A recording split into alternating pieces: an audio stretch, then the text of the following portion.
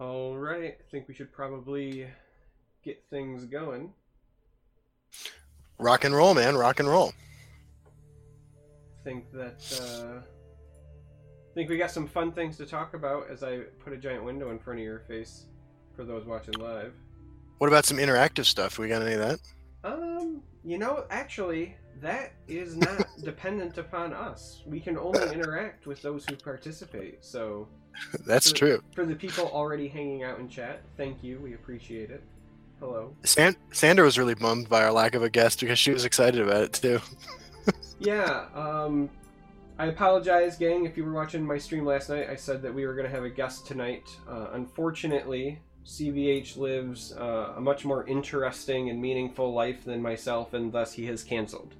So you get the amazing opinions of the Justin Larson and myself. That's right.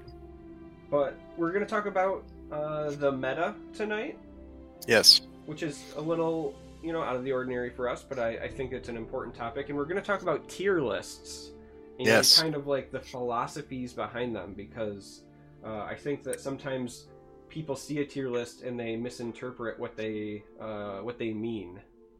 I have this idea, man, this theory, which is that if because Between the Lanes isn't doing their tier list thing anymore, if we put out the only tier list, we might be able to shape the meta.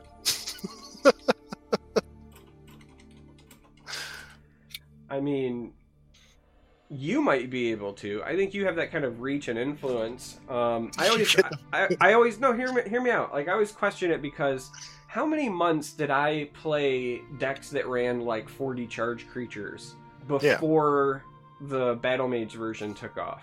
Are you talking about the glory days of the game before you ruined it? yeah, I guess you could say that. Yeah, because I mean, I played Ray Chargels, and I played Charger, and then I played like Charger 2.0, and then it wasn't until the quote-unquote Time to Fight Battle Mage version, after I'd listened for months and months about how I'm a horrible person, and rampaging meme tar is bad, and I shouldn't play it. Yeah. And then it started to be a thing. So if it takes that much effort, I just don't feel like I've got the pull with the community.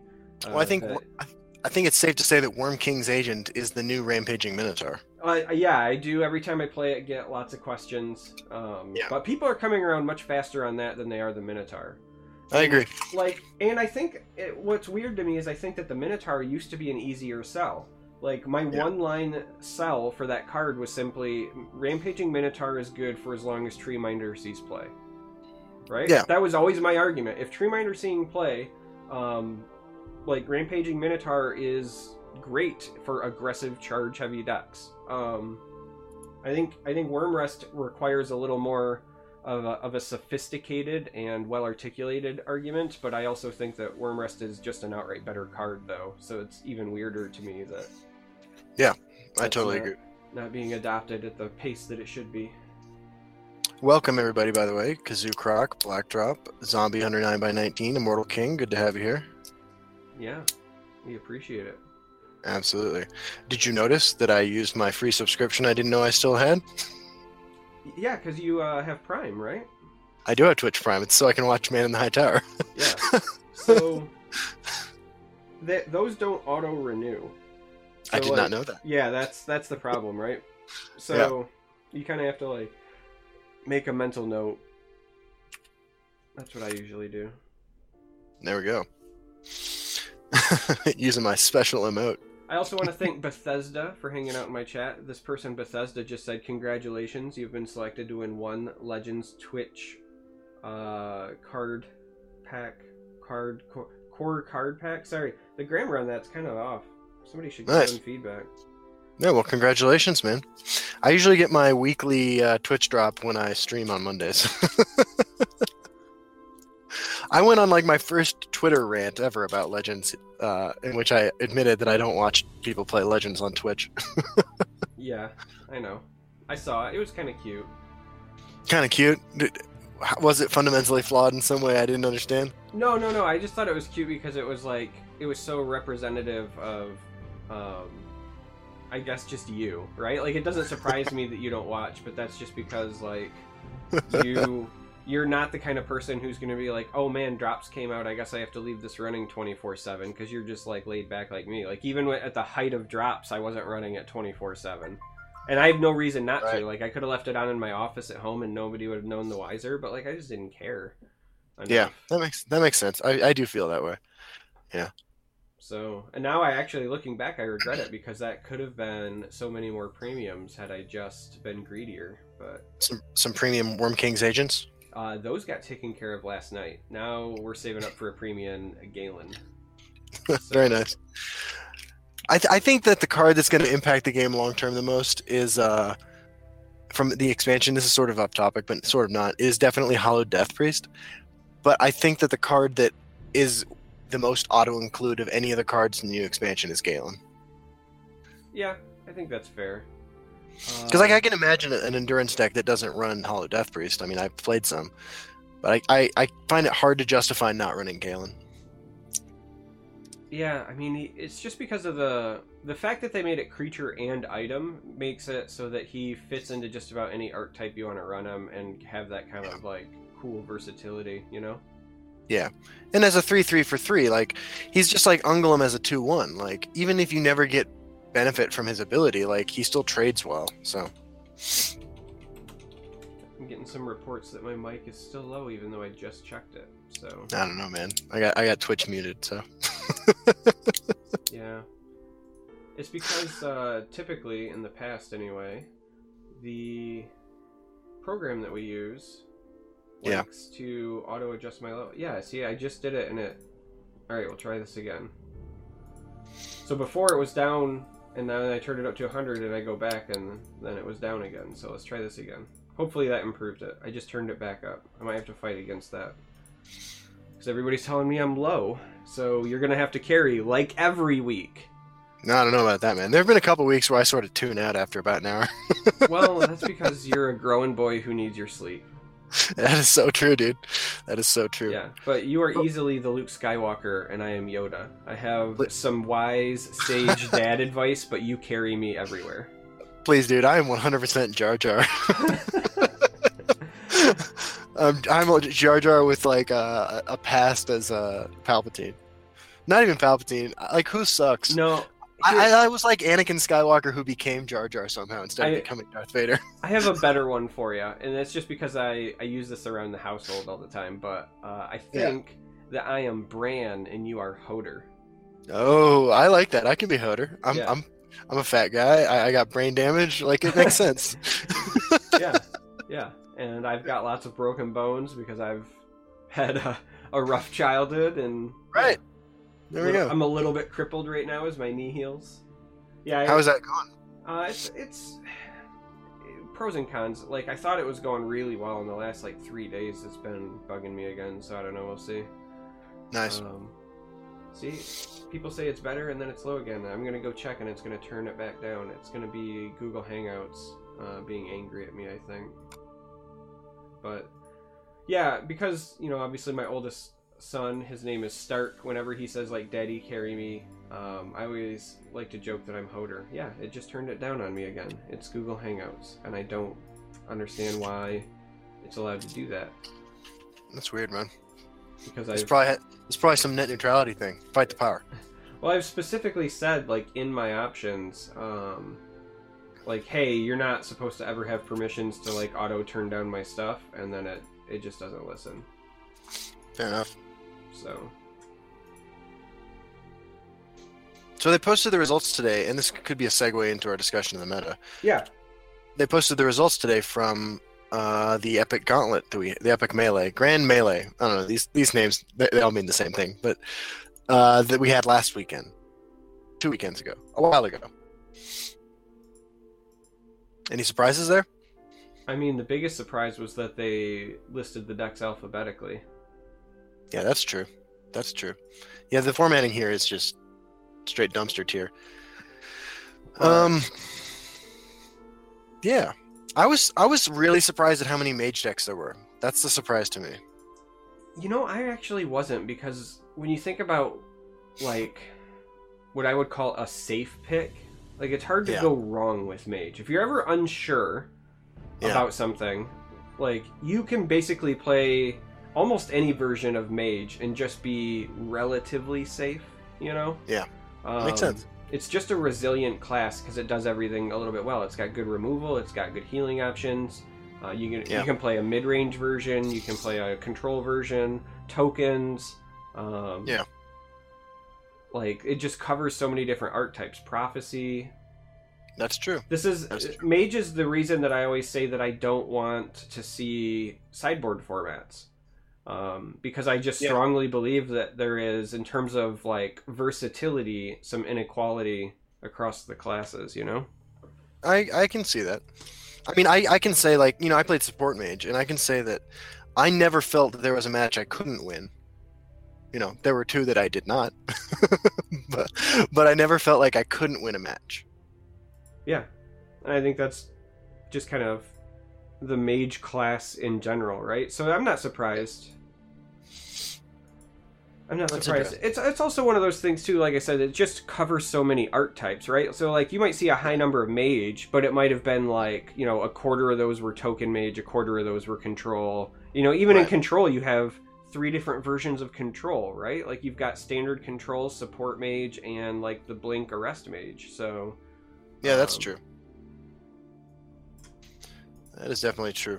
I mean, so Crusader out of the top 100 was 19 of the class, 19 of the decks played, and 5 out of the top 10. Archer was 19, and 1 out of the top 10. And then Mage at 16, Scout at 15, Warrior at 8, Assassin at 6, Monk at 5, Sorcerer at 5, Spell Sword at 4, and Battle Mage at 3. I kind of think that this is sort of reflective of my experience, which was that I beat all the meta decks, and I lost to mid-range Spell Sword and mid-range and Item Sorcerer, 2 of the least represented classes in there. Yeah, and I went 9-3, and I was also on Sorcerer. All of my losses were very close games, you know, very heartbreaking. But I finished outside of the top 100, but I was still high enough that I got whatever like the next tier of rewards was. Right. So yeah.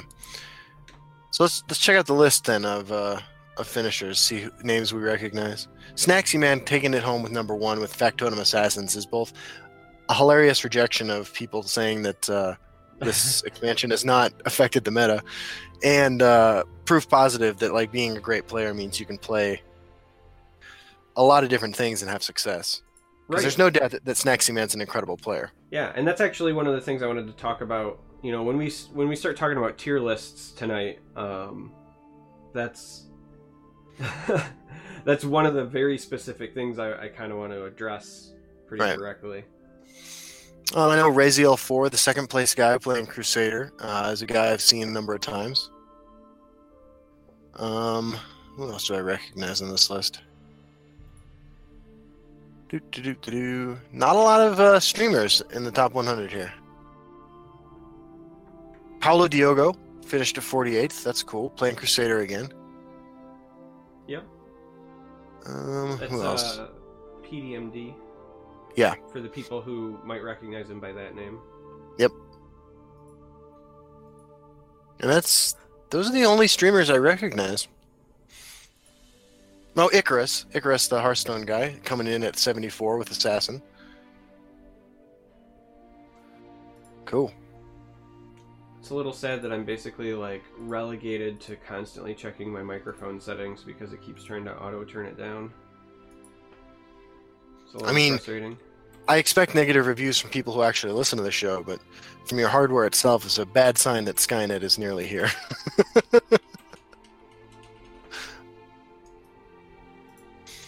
The Flying Boot, what's up? So, this was obviously before we got our more recent round of nerfs, right? Yeah. I imagine that if that event were ran today, we would see a little bit different distribution. I know that my personal experience so far on the ladder has been one that is much different since the round of nerfs. Okay. So, how do you think that things are shaken up now, right? Like post-Nerfs, what's been your experience lately? So until today, actually, I had been experiencing a huge amount of variety. And then today they posted these lists. And I sat down to record some videos with a meme deck. And it was challenging, man, because I faced at one point 6 Rage Archers in a row. Wow, really? Yes, that happened to me today. And it wasn't like I wasn't winning half the time. But I just, when you're creating videos for YouTube, like I like to have a variety of matchups, and I kept playing because I was trying to find something else to play against, So, I just had to keep hammering away at it. And in fact, in the, I think, 15 games that I played today to record the videos that I wanted to release for the next 4 days, I think I played against maybe 2 decks that weren't things that were represented by this list. Huh. I'll have to pay attention over the next couple of days to see if that does drastically change things. I mean, I guess it doesn't surprise me because now that CVH has, I think we're going on like 3 months now, 4. I think the last one he did was August. Yeah. But now that he has stopped doing the meta snapshot, there Right. isn't that like consolidated influx of like what people can quote unquote expect the meta to be. And Right. I know that what I'm about to say is really harsh sounding, and I assure you that's not meant to be the case, but there are some people who kind of don't know what the meta is until somebody tells them what it is. And Sure. so when something like this comes out, it points them in a direction, That makes sense. And I don't hold it against anybody who doesn't spend time building their own decks, who goes to a tier list and picks out a tier 1, tier 2 deck that looks like it fits their style and plays it on the ladder. Not everybody has time, inclination, or the experience with the game necessary to build a new deck. It's totally fine. That said, I do have a more fundamental problem with the results that these lists create, which is the sort of artificial idea that the meta looks a certain way, when in fact it's usually not very well represented. An average player's experience is usually not very well represented by these lists. Yeah, I mean, I think that's fair, but I also think that that's just a reflection of how tier lists are organized, right? And so that is one of the things I wanted to talk about. And it's so interesting because you just said like tier 1, tier 2, and that's very common terminology in card games, and it's certainly the same terminology that say like CVH used to use in his old thing. Yeah. But I immediately say, what does that even mean, right? And real quick, full disclosure, like the first 3 tier lists that this game had, I made as part of Team Prophecy last year. Yeah. So my apologies.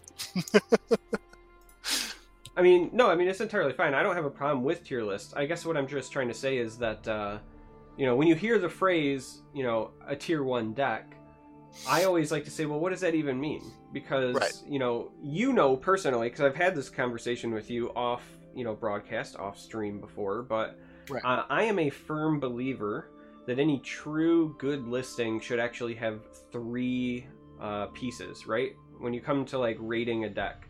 I've long said that popularity matters, that performance matters, and that power level matter. And those are not all the same thing. So, I agree.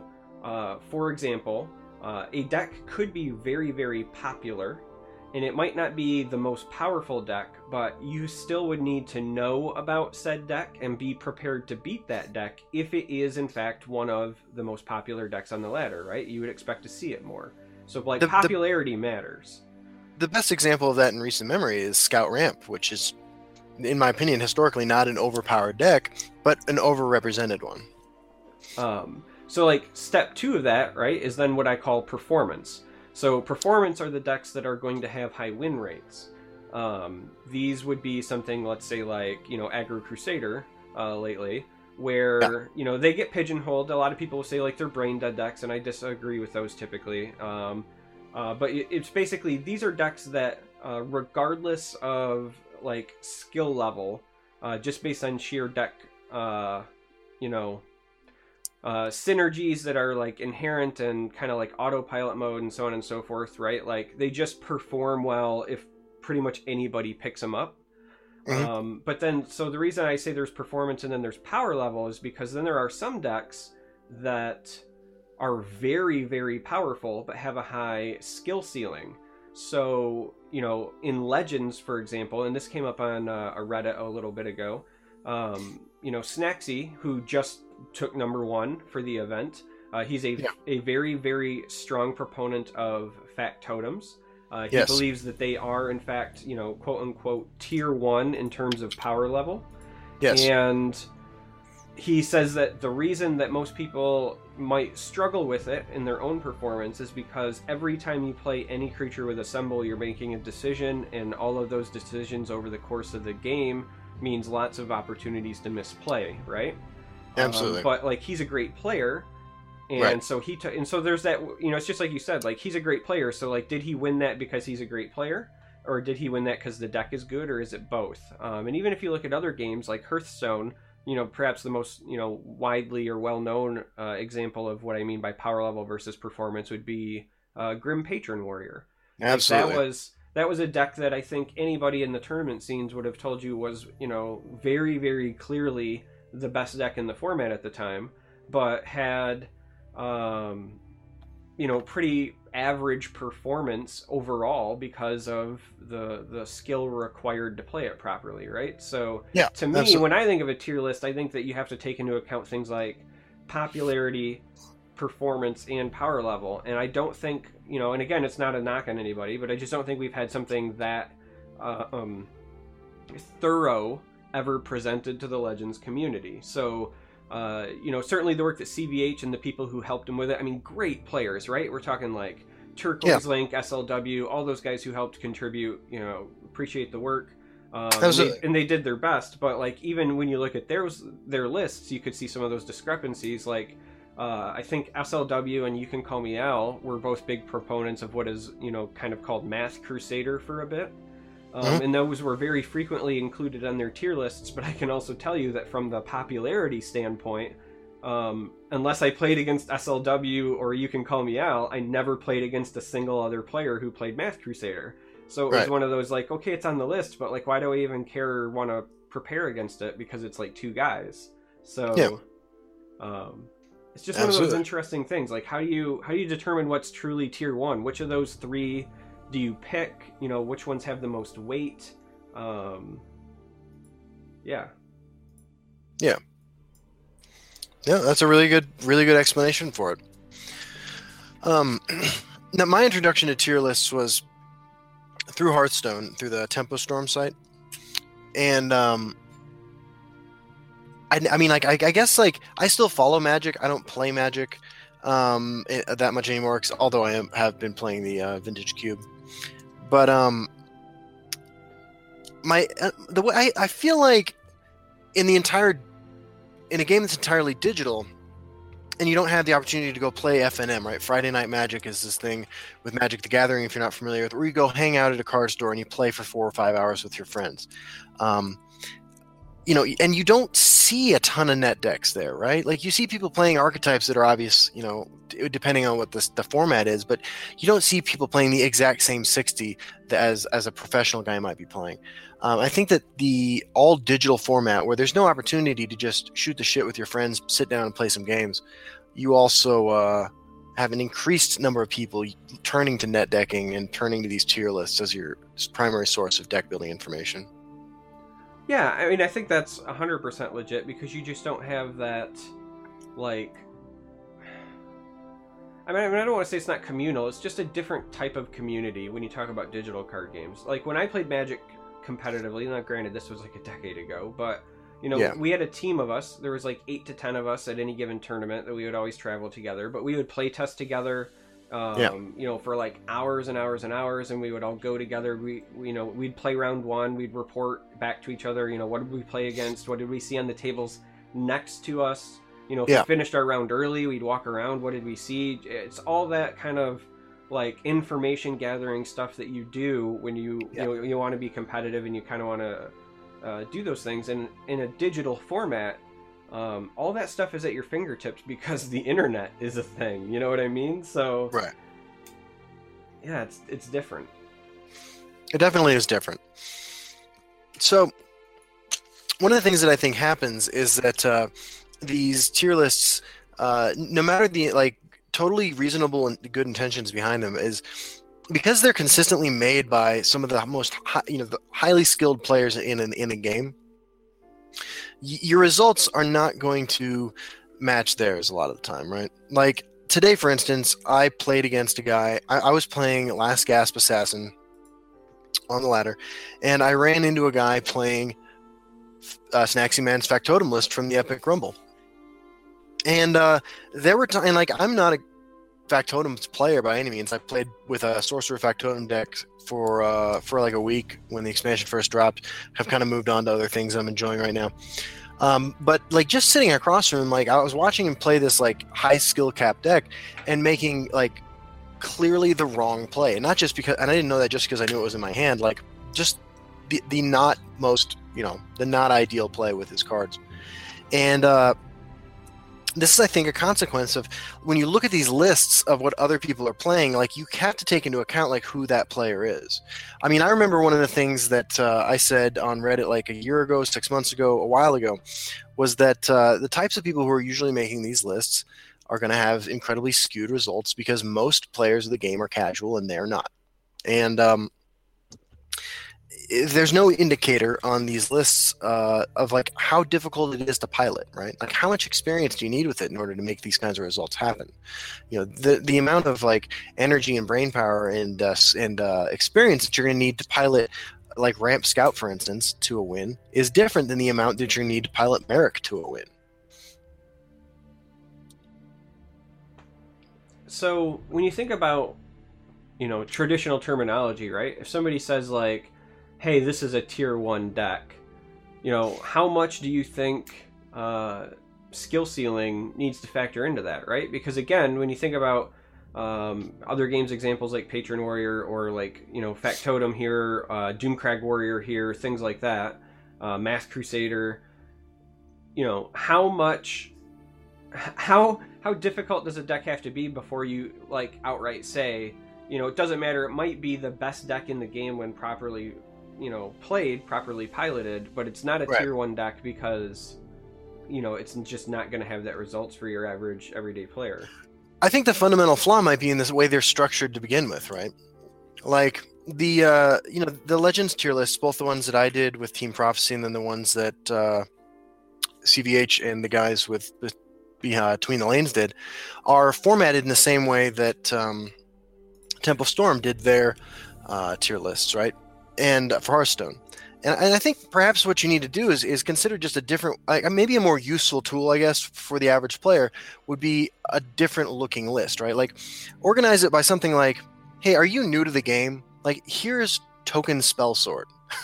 Okay? Here is an ideal version of that concept that requires you to do things like play your minions on curve and attack your opponent. And you will find some amount of success with this list, right? This is an introductory level deck, right? Like you would incorporate what you were talking about, the 3 different aspects. Like look at power level, right? Like make sure that the power level is there, but then organize it in a fashion that makes sure that it's clear that, hey, this is a deck you can hop on a ladder with and win some games with. And then, continue to make progressively more complicated areas where it's like, here, this is a deck for a guy who's been playing Legends for a while, has a collection with some more esoteric cards in it, like, that you're not going to put in everything. And you could pick a deck from this list if you feel like you're ready for an intermediate difficulty challenge, right? And then at the top of the list, you put in, the most insane kinds of like complicated decks, like maybe Factotum decks, maybe Doomcrag Warrior, I know, has a lot of lines that you can play poorly, right? I think that organizing it based on a sort of subjective, but still more useful, I think, than the current list's organization, level of difficulty to pilot would be the best way to organize it. Yeah, I mean, I think that could be. I personally, like, if I didn't work as many jobs as I did, and we magically had a competitive scene where the ladder mattered tomorrow, right? Yeah. Personally, I would like my ideal thing would be almost like a college football top 25 list, right? Yeah. So I know you're not a big football guy, but just hear me out, right? You get 25 decks, right? All displayed on one page. Yeah. But it's just like a brief description of the deck, like a link to example deck lists. But then each thing would have, in my mind, like 3 different slots, right? You'd have a spot where it would be like popularity, and then there would be a 1 through 10 value, performance a 1 through 10 value, and then like power level a 1 through 10 value, right? And then literally those would be based, at least in my opinion, because I'm a data guy. Whoever would be collecting them, let's say it'd be like a team of high level players, right? Maybe you get the best like top 10 or 20 guys who all contribute, but literally like popularity would be they track their games, and every time they see a deck they put it and they pool their stats together, and then like that just auto fills from their stats.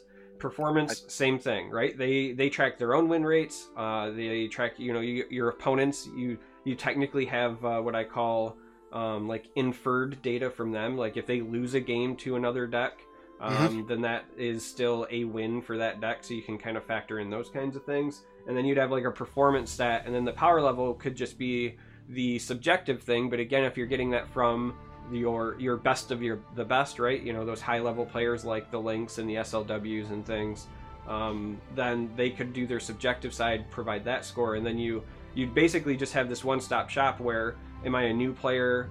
You know, maybe I look just at the performance spot. If I'm a veteran, maybe I look at the power level spot. If I'm just trying to get a grasp of like, hey, what's been being played lately, I can sort by popularity and kind of make my judgments from there. Like that would be like my if I was building something that I would like to consume, like my dream setup. But so maybe the instead of like, here's the December 2017 tier list, right? Like maybe it's, here is the data from the December 2017 season organized in this fashion, and we're going to release it January 5th. Well, so for me, again, right, like if I had my own, again, like if I didn't work 2 jobs and we had a competitive scene and I was going to take like the Reynad step and like this was going to be my thing and I was going to blah, blah, blah. There would just be a website and it would be a rolling 30 days, right? My team of people who'd be contributing would always be updating based on what they've played. And then you wouldn't even have a date. Like you wouldn't release like a, hey, this day every month we're releasing it. It would be every time somebody visits the website, this would be based on whatever the last 30 days was. There's a website for Heroes of the Storm called Hotslogs that does something like this. Like you run an app in the background of your computer, it records all this shit for you, and then you can go to Hotslogs and sort it all. Yeah. I like that.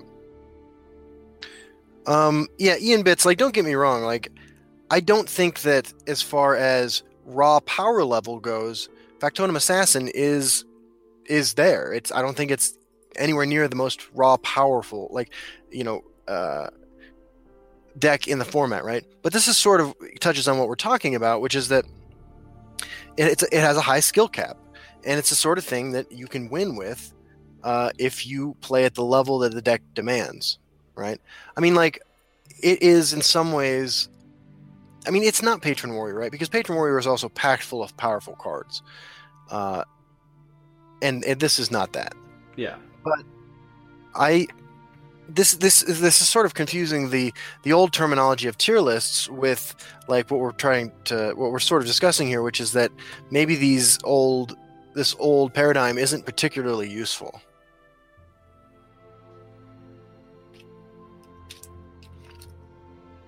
Yeah, maybe even power level might be the wrong term, right? Like, It could just be ceiling, you know, potential ceiling, or... Yeah. You know, actually, Ian, what you said about lists being dependent on what your opponent plays, that's a really good point too, right? This is this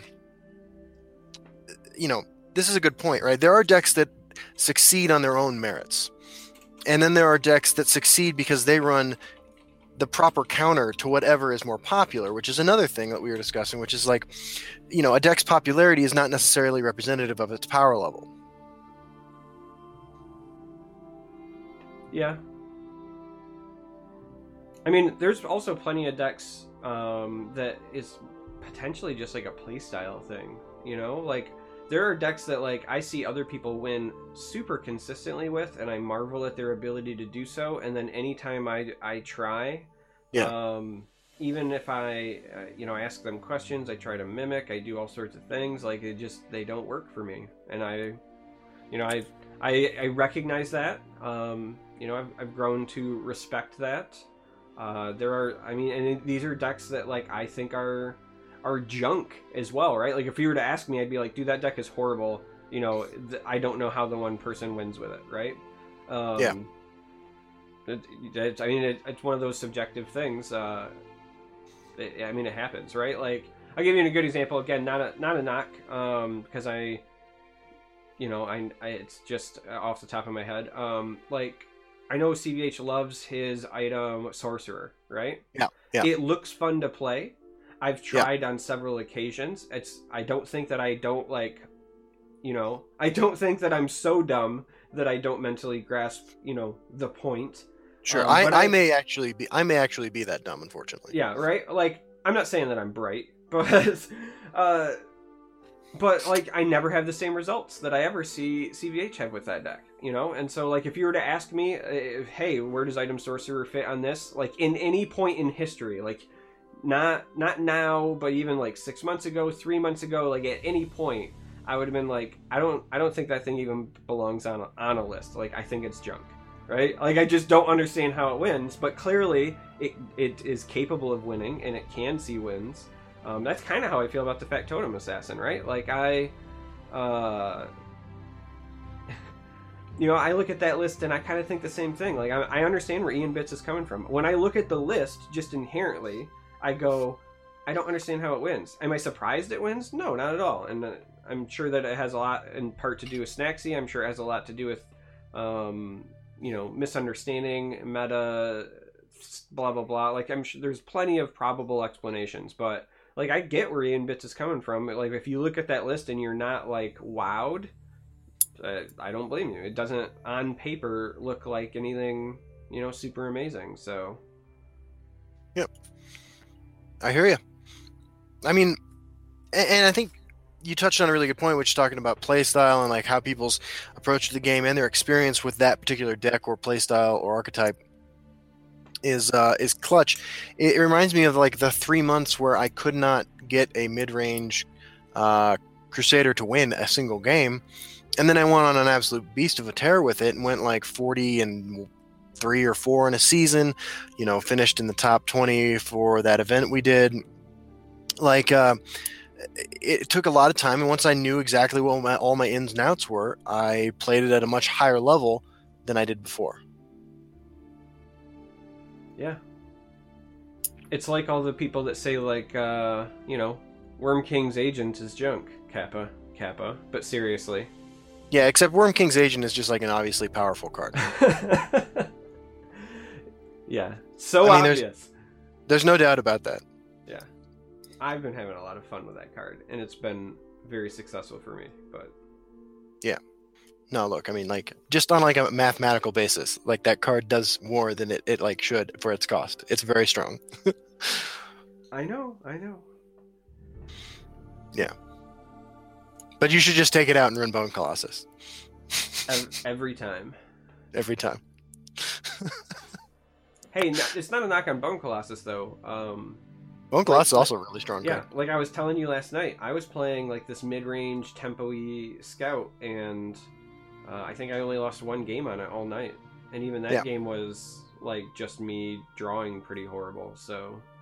Yeah. Yeah, I mean, Bone Colossus has always been kind of a man without a country. Yeah. Just a really strong card. I think Bone Colossus just is a country. It's like... Yeah. It's like suddenly you summon like all of the armies of Lithuania or something. Absolutely. It reminds me of like the line I'm personally most proud of from our male enhancement commercial, where I said that sometimes the only thing that's going to give her lethal is a Bone Colossus. Bone Daddy. Yeah. Yeah, speaking of which, we should totally do some more commercials, like now that the holidays are coming to a close. That's true. I don't work again until Wednesday, so I got some time. Yeah. And then I have like a few more days off for the first. For the first. Yeah, so I think next week I work Wednesday, Thursday, maybe Friday. I think it's an optional day. And then I have Saturday and Monday off again. Maybe Tuesday. No. So, Lost Property in chat reminds us that Bone Colossus has synergy with Reflective Automaton, so it's good now. I would like to point out that it also has synergy with the 2/2s that Worm King's agent creates, because those are That's skeletons. And Hollow Death Priest. So I believe the 2 words you're looking for are check and mate. Fair enough. Emperor Stuke says, I'm level 1 Solo Arena. Is there any reason to keep playing Solo Arena now? Yeah, absolutely, man. It's fun. I love Solo Arena. Yeah. If you're just trying to increase your rank, the answer is no. You won't get promotion gold any longer, but you'll still get rewards. Right. I still play... Oh, go ahead. I was just saying, if you can consistently hit max wins at rank 1 Solo Arena, you can just do your daily quest in there every day, and no matter what it is, draft a deck that works for it, and make your gold back and get the rewards. So it's a pretty effective way to, if you're good at it, a pretty effective way to grow your collection. I was going to say, if you play it all on mobile, Solo Arena is my go-to if I'm playing on lunch at work or something, because there's no turn timers or anything. So if you're playing a match and somebody comes up and interrupts you and needs to talk or whatever, you can set your phone down, talk for like half an hour, and literally pick it up and keep on playing. So like, you know, as a veteran player, I'll still routinely jump into a Solo Arena every now and then just to, you know, grind past the time. You can also get titles done in Solo Arena as well. So that's how I got the Devaith Fear one. That's how I got Iron Atronach. Nice. I got Iron Atronach because the day that the game entered open beta, I crafted Iron Atronachs and I started playing them. And back then, it was a lot easier to win with that card. Yeah. And also, lunch break, dude. Fuck that. Just regular work. Yeah. That's a little bit tougher. Our jobs are a little bit different. Yeah. Clients schedule appointments to see me, and then I have time between them to do whatever I want. Yeah, I have a ton of meetings and stuff, and people love to come, like, pick my brain. Yeah. Yeah, so I'm curious. I want to ask a question of chat. Like, how many of you do not yet have the Return to Clockwork City expansion? It's something I'd like to hear about. Yeah, I'm actually really curious about that too. I'd like to know, if you don't have it, if it was like a monetary thing, you're saving gold thing, or just a, you know, you saw it, you thought, hey, everybody's telling me the power level is shite, so very clearly I should stay away. Right. Because I know that there was a lot of that going around for a bit as well. Yeah, absolutely. Definitely curious about that. You're missing parts 2 and 3? Did you get the first part for free? Through like a Twitch drop or ESO? It's funny. Sometimes it seems like there's no delay, and sometimes I'm like, what the fuck is this? No. Yeah, I mean, what's happening is like you'll ask a question, and then people are just ignoring you. That makes a lot of sense too, dude. Interaction goes one way. Yeah. Right on. Bought it all with gold.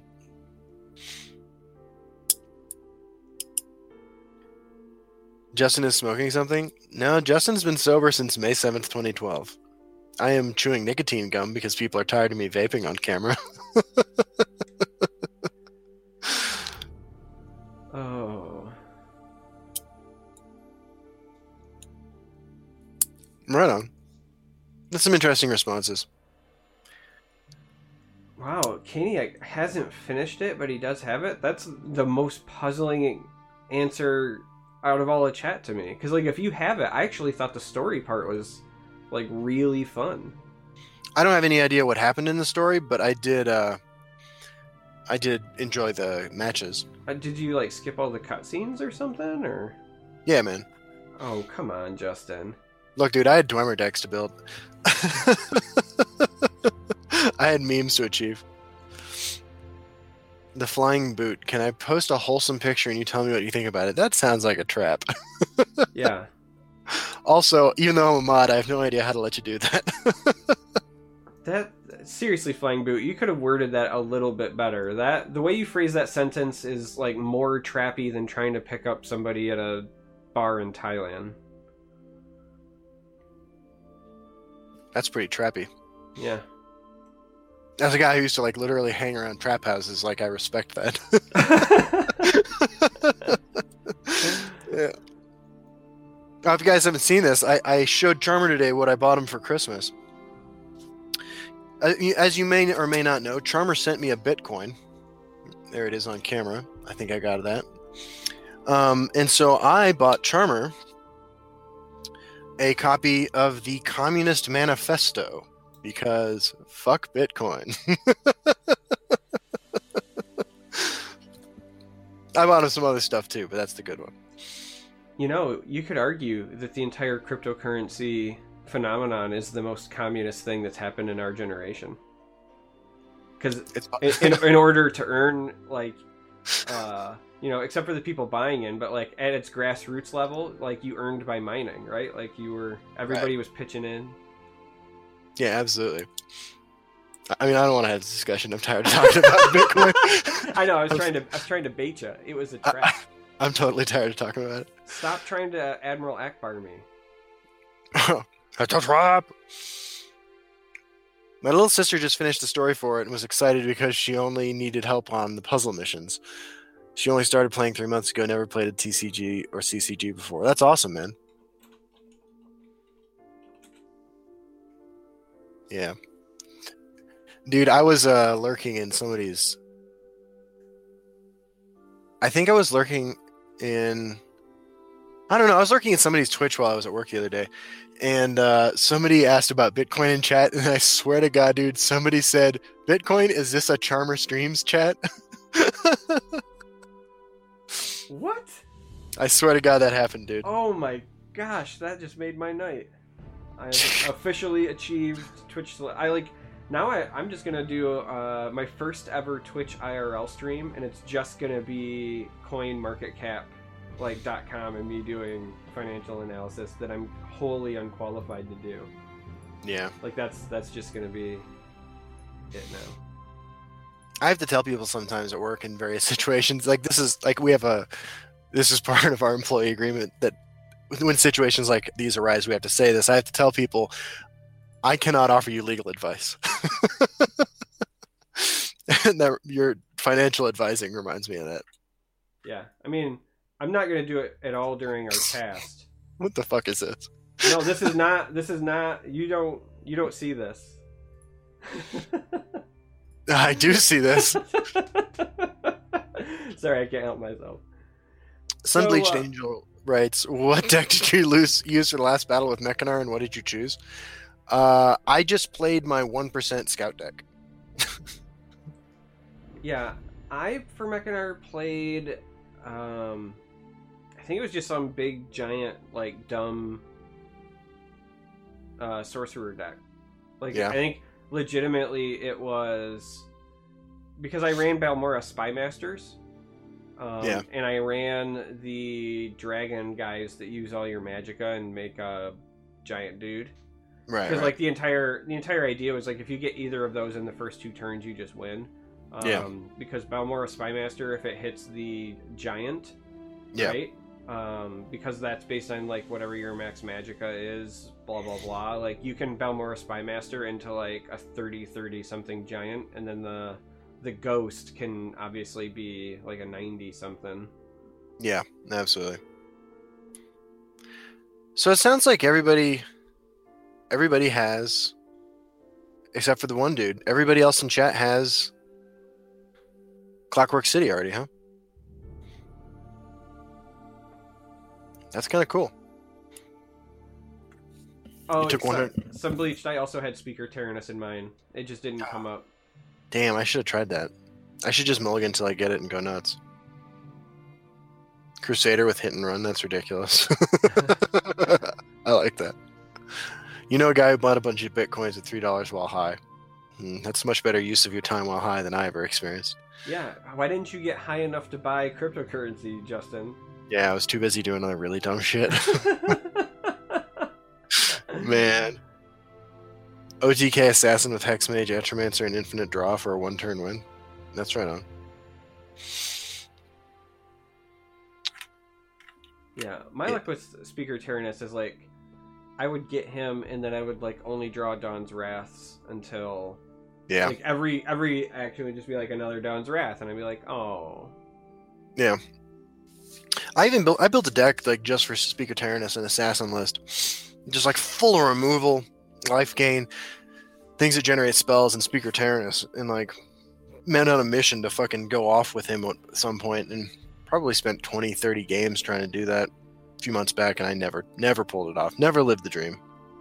If you get some free time, you should watch my VOD from last night. I played against a guy that played Speaker Tyrannus on me. Yeah. It was like an arrest mage, and he got like he had Speaker Tyrannus though, and he got a 4th arrest. Oh wow. And just like he got insane stuff. No, this was 2 nights ago. Sorry. I ended up losing the game, however, because I was on support mage, and I got down to the point where Journey to Sovngarde was the last card in my deck. Mm-hmm. Like I needed Journey to just like start drawing stuff and stabilizing, and I just hung on and hung on and hung on and hung on. And Journey, I had 1 card left in my deck when I died, and I had not yet drawn Journey. That's amazing. Yeah, it was pretty brutal. No, last night the thing from last night that was interesting is I had a guy play 2 Arrow Storms on me in one turn. Oh wait, I think I saw that clip. Did you put that on Twitter? I put the clip. Yeah, last night was full of shenanigans as well. The ladders have been a lot of fun lately. So I think there are 7 actions you can get with, or I'm sorry, 4 7-drop actions, right? That you can get off of College of Winterhold. That is correct. So I played. We haven't had a podcast since the Epic Rumble. When I did the Epic Rumble, I was playing on my cell phone driving from Denver to Santa Fe, New Mexico, because it was only like 12 hours, whatever. I had to work that morning, so I was doing it on the highway, and I ended up going 10-2. But I played the support mage mirror match, right? And we both got like I was like, well, I have to get my my College Winterhold up to 7, so that I can get a insurance policy, right? If he happens to get one. And I got it up to 7, and I got the 3 cards that aren't Journey to Sovngarde, right? So I took a rest. And proceeded to like reevaluate my strategy. I had like 11 cards in deck because I had been drawing fewer cards than him in case we both missed Journey. I wanted to draw him out of his deck. And he had like 4 or 5 cards left in his deck. He'd been really just going nuts with the card draw. Like I wasn't playing my Rune Excavators, Rune Archaeologists and stuff like that. And I didn't hit Journey, and I get him. I start pushing damage right when he's at like 6 cards left, so that I just end the game. Right, he gets his College Winterhold to 7, like when he's at like 11 life, gets Journey, casts it. Now he's got like 26 cards in his deck or whatever. I still pulled off the win though because I had pushed all that damage, I was able to kill him. But like the moment he got that Journey to Sovngarde, I looked at Sander and I was like, oh fucking god, dude. Like I was so pissed off. I was like, this is the most ridiculous like half-hour long game I've ever played. But it was a real highlight, and I wish I had that game recorded. Yeah, I know I told you this off stream. I played 1 game. I spent like a whole night grading papers. I played 1 game off stream. I didn't record it, and it ended up being the greatest game that I've never recorded. I played a support mage game, and this is an interesting thing to note, people. You might not know this. If you have Mechanical Heart on the table, and you would die, right? So you go to negative health. Yep. But you also trigger a life gain effect. The Mechanical Heart does not get consumed. Right. So what I had happen to me is I actually went to -2. But I had Mechanical Heart on the board, and my last rune, so the person was hitting for 7. They would have skipped my last rune normally. But my last rune gets to go off because Mechanical Heart was on the board. And on my last rune, I triggered Night of the Hour. And when Night of the Hour hit play, I healed, and so I was then above 0, and Mechanical Heart, even though it allowed that scenario to occur, did not, get consumed. But it was a crazy game. Like, I went to negative twice in that game. I stabilized once at 1 health. It was just an absolute bonkers game, and of course I didn't record it. But, yeah, it was just an interesting thing to me that, even if they would do enough to like skip the last rune, if you will. If you have Mechanical Heart on the board, the last runes will still get to go off. But then if you heal as a result, so again, Knight of the Hour, healing potion, anything like that, the heart doesn't get consumed, which I thought was really interesting. Yeah, that is fascinating. I mean, it sort of makes sense, right? But it also sort of makes no sense at all. Yeah, I'm sure it's one of those things where my opponent was probably really pissed off, right? Because they were like, okay, well, at least I can get him to burn the heart, right? So that I can try to push for lethal next turn. And it did not burn the heart, so that's really interesting. Good times. I feel like we just nailed that conversation about the meta, and I don't mean about the meta snapshots tier list type thing. I don't know where to go with that. Go from there. Well, I mean, we're at basically the interactive portion of the podcast, so for me it would be, I'd like to know what other people are seeing now post nerfs, and I'd like to know what other people feel like are, what do they think the top tier decks are now post nerfs, and even more specifically, like, why do you consider them top tier? Because again, tier is like that ambiguous thing. Is it just because you're seeing them a bunch?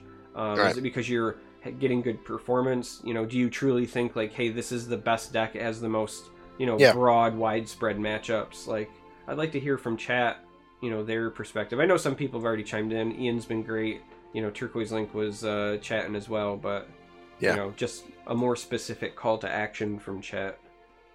While they're posting their comments and questions, I want to say I missing a week is weird. It's the first time we've missed an episode. Last time we did this a couple weeks ago, we talked about Doomcrag Sorcerer. We did some theory crafting on that. I've since played a lot of Doomcrag Sorcerer and had a lot of success with it, man. I've had a lot of fun. It's been great. It's funny you mention that, because I've actually had a lot of people tell me that they have been playing Doomcrag and that they've also had a lot of fun. And I've seen people tweeted us like we had requested, right? Like, I was just pulling up my phone. Yeah. White Bear tweeted at me. Obviously, Ray was doing it that night. I've actually run into it on the ladder. And I've seen other people play against it. Yeah. So, we're like trendsetters or whatever. No, I mean, I wouldn't go that far. I mean, like, you build some good decks and I'm fun to laugh at. Yeah, that's been going on. Yeah, I was on a roll with that scout list last night. I don't know. I got more testing to do. It's a small sample size so far, but last night it was feeling really, really solid. Yeah, absolutely. I'm looking forward to seeing that list. Immortal King 1982 writes, I've played 7 different scouts today out of 10 games with Doomcrag Sorcerer, and only 2 were ramp. The rest were mid-range, both with and without Slay. It's kind of interesting. Yeah, the scout list I was playing last night was mid-range. It was like a tempo-based. Yeah. Burn the Sky feels like mid-archer is pretty good. I have seen an insane amount of mid-range and rage archers. Yeah, and I'm honestly like not surprised just by the move to mid-range in general. When we saw the nerfs, that was one of the things I highlighted in the like quick YouTube video I did. And that's just because if, whether or not Crusader is still good, because I think it is still good, but whether or not that is the case, when something gets nerfed, there's that like psychological trigger of, okay, right, I'm going to play something else now. And so if people are playing less fast, aggressive decks, mid-range ends up being like really, really strong, right? They don't have to worry about things getting underneath them as much. They can be pretty resilient in the mirror if you don't basically get draw host. They're a great way to showcase skill, right? Like if you have good knowledge of who's the beatdown versus who is on defense. And then if you build it properly, you can be pretty resilient against a lot of control decks. So I'm not surprised at all by the rise in mid-range style decks. I agree. Of course, the response to this, though, is that Control Mage is going to come back. Oh, I don't normally do this, but we're going to have to call this one out. So Umpy in chat says, Meta Shmeta, it's simple. You want to win, just make sure you go second and have the ring. And to that I say, you're either new here or purposefully trying to trigger me, because Go ahead. The ring is not an advantage. I'm actually over a year now of officially tracking my ring stats. I'm probably gonna do like a year in review video at some point, but for over a year now, I am consistently and was last month, and I am still this month, consistently having a better win rate going first than going second. I believe the devs when they say that. That's my experience too. I will say, today I was playing a deck like today I was playing Last Gasp Assassin, and that's a deck that would like to have the ring. There are certainly decks like that. It's not most decks, but so it's interesting because Hannibal says the ring might be an advantage if you're aggro. Well, as somebody who's played a lot of Time to Fight, yeah. So I played a lot of Aggro Crusader, a lot of other charge decks. Even when I played those, I had a stronger win rate going first. And this month I've played almost exclusively mid-range, except for a small handful of support mage. And even as mid-range, where a lot of people say, a lot of people say that mid-range also favors the ring. Mid-range, I'm still stronger going second. And it's so funny. Somebody says, it's just a coincidence. It's anecdotes proving my hypothesis. It's a year's worth of data. Look, everyone who's tracked their data has demonstrated that going first is an advantage statistically. That's the bottom line. So, in fact, I just put it in chat. So, at any given moment when I'm playing for the month, you can see what my current month is. And then I also have archived in like another folder on Google Drive every previous month. So I literally can go back until mid-December of 2016 and show what all of my win rates are for going first and second and across different archetypes and so on and so forth. So it's just how it is. Yeah. So Justin he's rolling his eyes and he's upset because he knows that this triggers me. But I was telling him the other day, like, there's not something that triggers me more, than the ring. Yeah.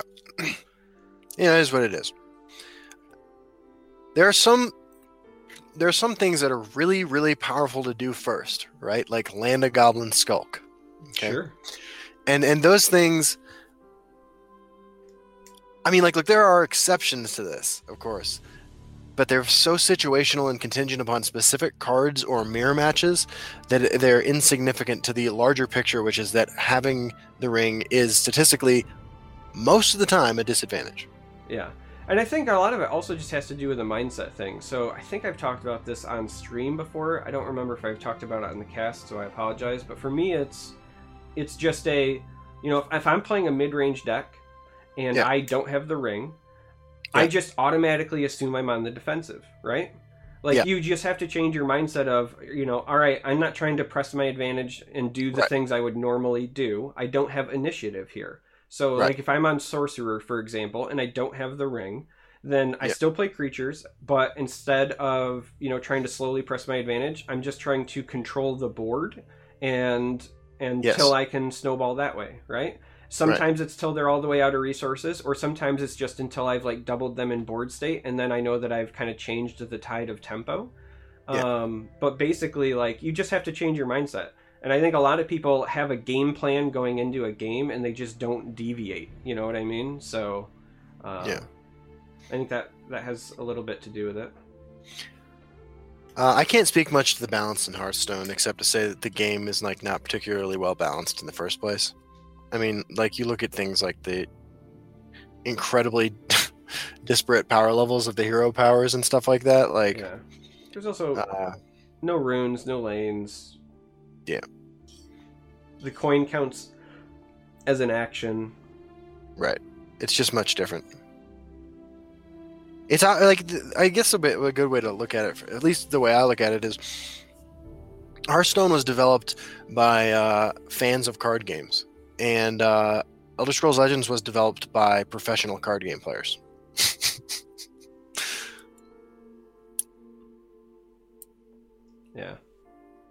Yeah, and I mean, Link's right there. He says it's massively favored to whoever goes first, and I would agree.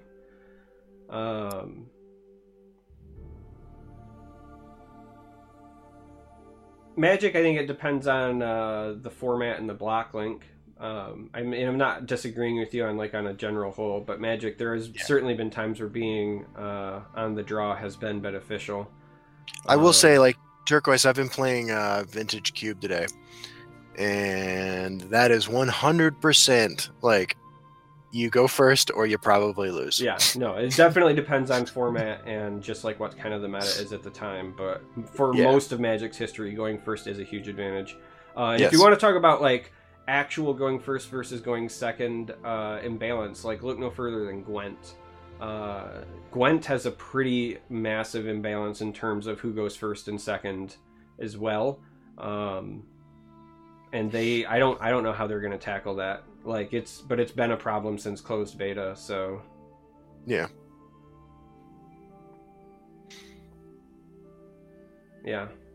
If we're upset about our like 1% to 2% difference, on the ring, I encourage you to go play a different game. Yeah. Check out Gwent for a while and come back. Yeah, it's pretty bad.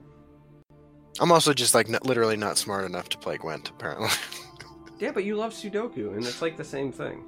I do like Sudoku, but it takes me like 12 hours to do a complicated Sudoku, and I cannot think that quickly while I'm playing Gwent. You play the one with the highest numbers every turn. Also, when I was playing Sudoku, I need to clarify, when I was playing Sudoku every day, I literally had years of free time with which to play Sudoku, so it's not like I was pressed for like doing other things. Yeah. Yeah, free time being, I guess, an ironic description of that time. As the number of high-quality one-drops increase, the favor to person going first will increase. I think that's why most one-drops are shit. That's an interesting idea. I mean, I get it, and that's certainly a bigger issue in a game like Hearthstone. And I'm not going to disagree with the statement on the whole, but I will say that Legends is better equipped to deal with that than other card games because of the presence of 2 lanes and because of the presence of runes. Like, it's so funny because when you hear people talk about runes and prophecy as a mechanic in this game, you will very, very, very frequently hear people say prophecies are meant to be defensive, right? But nowhere in the history of me ever playing this game, all the way back to closed beta, have I ever heard the devs say this is a defense mechanic, right? It's just a game mechanic. After having played this for as long as I have, I'm a full-on believer that prophecies and runes and so forth are meant to be tempo, and they're meant to be exploited one way or the other, one direction or the other. And so, if one drops start to rise in value, I can almost assure you that there will be prophecies that are meant to swing the tempo of a game in the other direction. It's not, again, like Hearthstone is very much like it's a snowbally game. Like if you get out and going, that's probably it. But at least this game, like you can play with the lane mechanics, you can play with some prophecies, there are things you can do. There's also, the other thing that's kind of nice is that Legends doesn't have to dance around hero powers, right? Yeah. So there's a lot of things that Legends can do. I mean, I would, Legends is a perfect example of a game where one health matters a lot. You look at cards like Thorn Hissmage, there was a big difference between the 2-4 and the 2-5 version.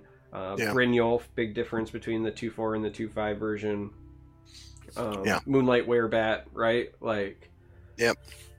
And if we were to imagine Legends where there was ever hero powers, like it would further skew all of those things. So I'm very like happy that we don't have that. Yeah, I agree. Good old Thorn Hissmage. It had a good run. Still a good card. Just not like as good. Oh, Umpy says, miss the really old school days of MTG before net decking. You'd show up to an event with 500 people playing 500 different decks. Now it's 500 people playing 3 decks. I can honestly tell you I've never been to an event that had 500 people, or even close to that. I would almost say I've never been to an event that had 50 or more people that was in a time where net decking wasn't a thing. Like, by the time that I was playing competitive Magic, it was already a thing, and I've been playing for a long time. In fact, If I got it around here somewhere. I still have my Arena League plaque. Dude, this show is racking up way too many props.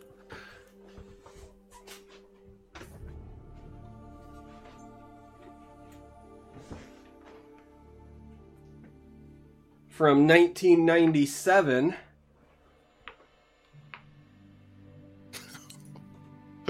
There we go. 1997, the MTG Arena League.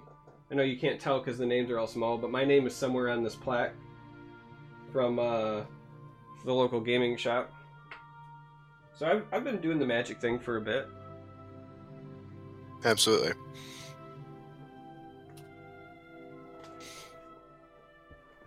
Oh yeah, Duelist. Gentle Ben coming in with the old throwbacks. No, hell yeah, Turquoise. Turquoise, if you ever want to get involved in some of the meme videos that I make and that Charmer and I do together, message us on Twitter because we have some ideas that require multiple people doing things. Yes, absolutely. Please get in touch with me, Link. We would love to have you as part of that. Plus, I just need a place to crash when I go to Australia, so... Hell yeah. Turquoise Link, or I'm sorry, Hannibal939 writes, played Magic from Alpha to just after Ice Age. Net decking wasn't much of a thing back then. Well, I think during the Ice Age it was more about like huddling around for warmth and killing mammoths for their fur. Like, I don't know how much internet was available back then. Yeah. I guess for me, like I played back then too, but like the competitive scene wasn't the same back then. As I guess what I'm trying to say though, right? Like, you didn't go to 50-person tournaments. Maybe you did, and maybe you lived in a big city, right? But I live in like a medium to small size city. So like for me, the only time there were big tournaments was once they started instituting like states and regionals, and then they actually started like PTQs and Grand Prix. At those, there's obviously lots of people. But like the local arena things from back then, at least in my neighborhood, like you would never get 50 people. So I guess that's what I meant by when I say, like, by the time that I was hitting events where there was 50 or more people, net decking was far and away already a thing. And then before then, the competitive scene just wasn't, like, a real competitive scene the way we think of now, right? Like, it was you won 10 packs or something if you took first place. Like, that was... Like, if you want a real trip down nostalgia lane, literally look up the deck that won the first ever Magic World Championship. Like, and look up the recap of that. It'll blow your mind. Because when you think of the cards that were around in like Alpha and Beta, and then you look at the decks that actually won the World Championships, it was something else.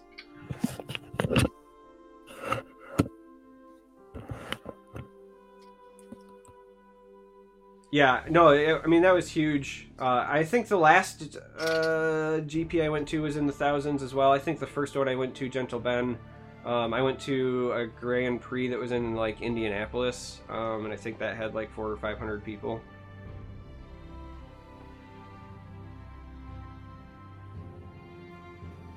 But... Good times, man. Sorry, I had to step away for just a second there. No, I know, I saw. I just assumed that you were being robbed. Please. You know, not a lot of times in my day-to-day life do I think to myself anymore, although this used to happen more. But, like, I used to think, like, when I was out, like, when people would, like, give me shit or something, like, in a line or, you know, at some bureaucratic office, I'd be like, if you only fucking knew, right? But now sometimes I do still occasionally think, like, I wish somebody would break into this motherfucker.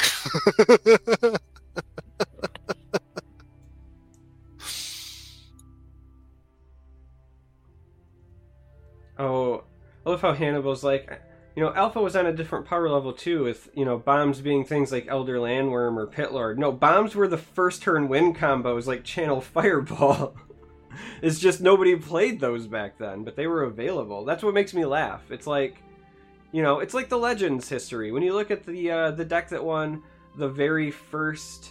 Hey, shit, that's my deck! Oh, god damn it! The very first tournament, and then you look at what was available. Yeah, that's true. Oh, I love you, man. That is my fault. Oh. That's right, they can't take that away from me, though. Charmer looks frightened. Charmer always looks frightened because Charmer's tired and runs on like 3 hours sleep and does way too many things in his life.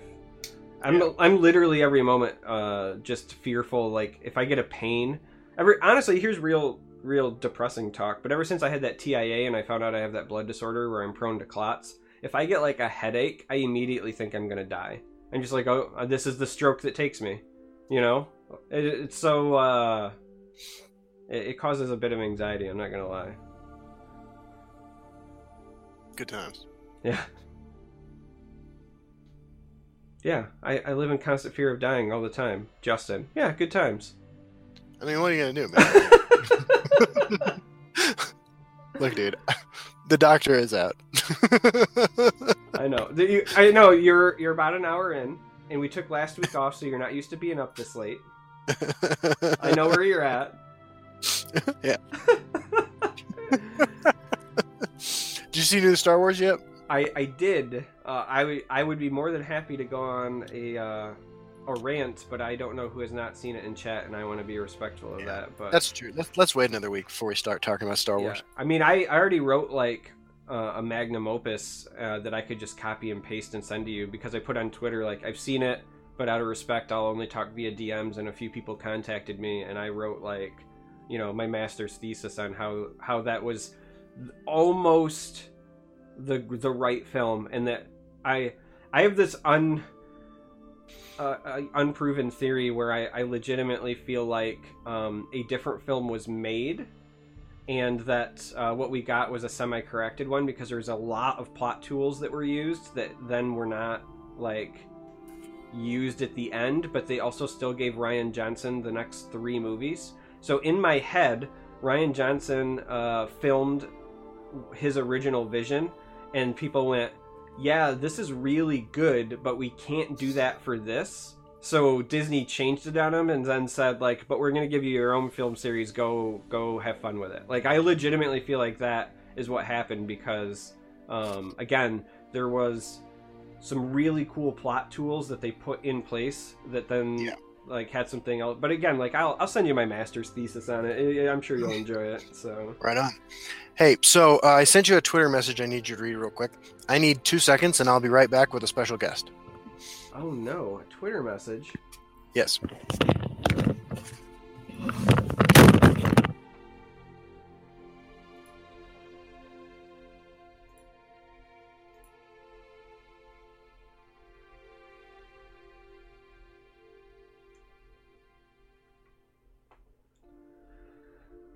Oh, man. He's asking me to make decisions.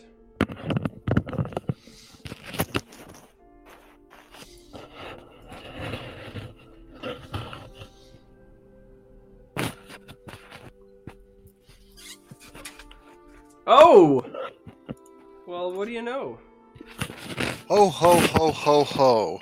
Merry last Gasmus. We have been visited by Santa. No, I'm his cousin, Necrom Mastermind Claus. Oh, Necrom Claus, huh? Well, That's I guess right. we couldn't get A-list celebrities like Santa. No, after we got Pete Hines, we lost all our gas. Yeah, I mean, even CVH turns us down now, so... That's true. Yeah, maybe the next time we shoot for the moon, we should try to get Krampus. Yeah, no, I made a Krampus joke today, actually, to somebody, and they didn't know what I was talking about. It was quite heartbreaking. My son knows who Krampus is, and I wouldn't have it any other way. That makes sense. So, here's what I'd like people to do in chat. I want you to tell me the nicest or naughtiest thing you did this year in Legends. And I'm going to tell you if that puts you on the good list or the bad list.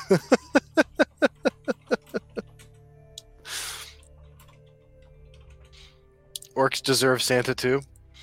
Yeah, look, Sandra's sleeping, so I can't transform into the orc on my own right now.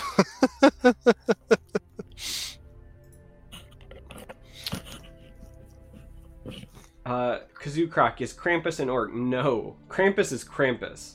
Krampus deserves just being Krampus. He's his own creature type.